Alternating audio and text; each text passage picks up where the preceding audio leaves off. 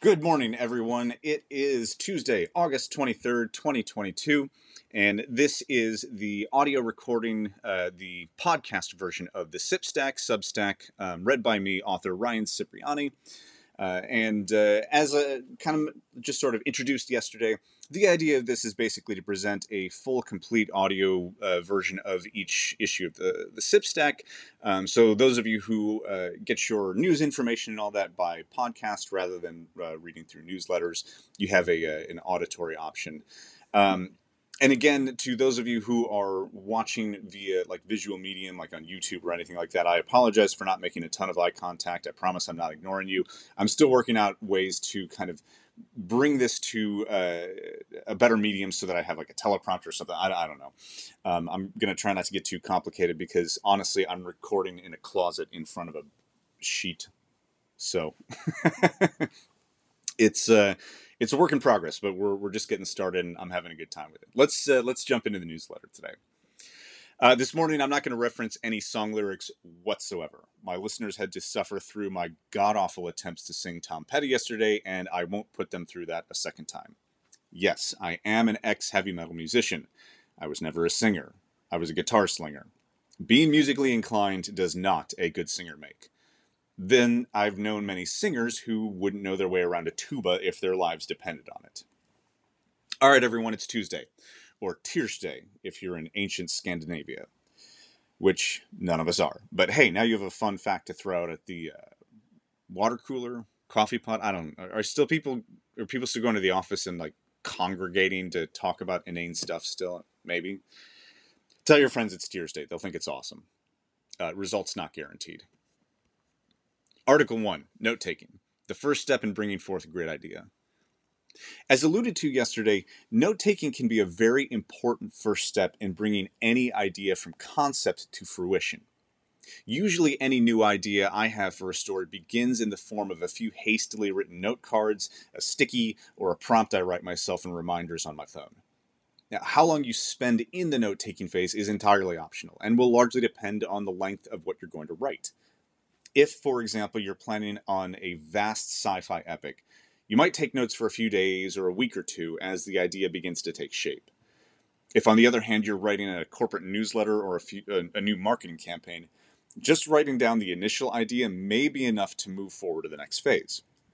A key takeaway here is the idea of the note-taking phase is simply to think. The ideas generated may not make it to the final story, but they're probably good for something else you'll end up working on.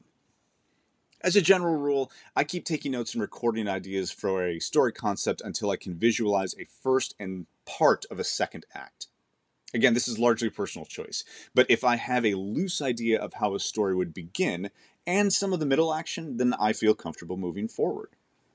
So what kinds of notes should you be taking? Anything and everything. Go wild. Seriously, in the brainstorming phase, there is no wrong note or idea. It's all fuel for the fire, and your notes could be character names or moments in the plot that you would be excited to write. Maybe there are sample dialogue bits or locations you want to explore. The idea of note-taking is simply to think. The ideas generated may not make it into the final story, but they're probably good for something else you'll end up working on. So there are never too many notes to take. So while you daydream about where your next piece could go, scribble down those notes. Start putting lumps of clay on your crafting table, so to speak. We're still pretty shapeless, but at least we have something to work with. Tomorrow we're going to explore how to move those notes into something more organized and actionable.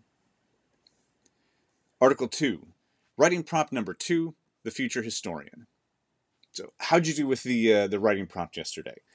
Was it interesting, fun? Did it drive you absolutely crazy? Here's a couple that I came up with.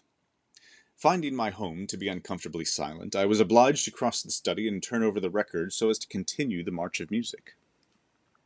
My hound has taken ill, and he oft requires to excuse himself out of doors, a rather inconvenient prospect, as there are many things that require my attention. The heat of the summer has showed itself to be rather relentless, and my mind wanders to the cherished gray and cool days of a restless autumn. My dog is fine, by the way. He just got into something he wasn't supposed to and has a little bit of IBS. Okay, so these aren't perfectly in keeping with the prompt, but they aren't supposed to be. The exercise is not meant to craft 3 or 4 or 5 perfectly edited examples of 19th century prose. It's meant to work a creativity muscle in a manner that it might not be accustomed, which in turn spurs greater creativity. So here's today's prompt. Let's jump to the opposite end of the timeline. Look at some common everyday items around you and try to describe them as though you were a future historian. Think about how a sci fi archaeologist in the distant future might consider their use.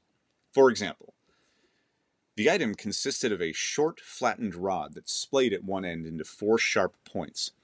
It is a rather sinister looking object, and there is a collection of them. I'm submitting a report that the building we initially took to be a home was in fact a prison complex of a sort, and I have discovered the interrogation chamber. It's a fork. The future archaeologist found a fork. I'm assuming, of course, we move to pill form food in the distant future. So think about how the world might change in the next few hundred years, and then consider how common objects for you might look during that period so far forward. Article 3. How I exercise. Running. Sometimes you just have to run. There's actually something kind of special about running. It's what made us the dominant predatory species on the planet many millennia ago. No, really. We ran down our prey, and that was how we overtook mammoths, or less dramatically, deer.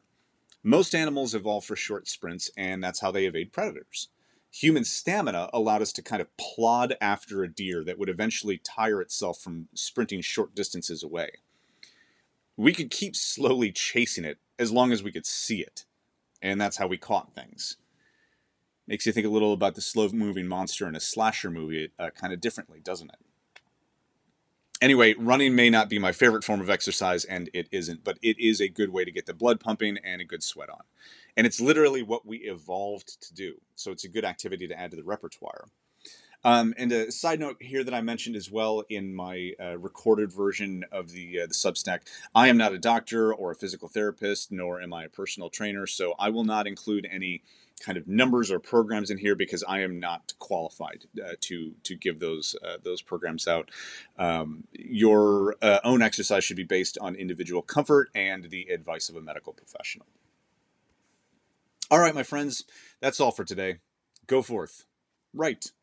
Learn about the tuba if you feel like I attacked you in my opening. Or teach others how to tuba if you're stunned that it is not actually a common skill. Either way, better the world by being kind and producing art. We'll see you tomorrow.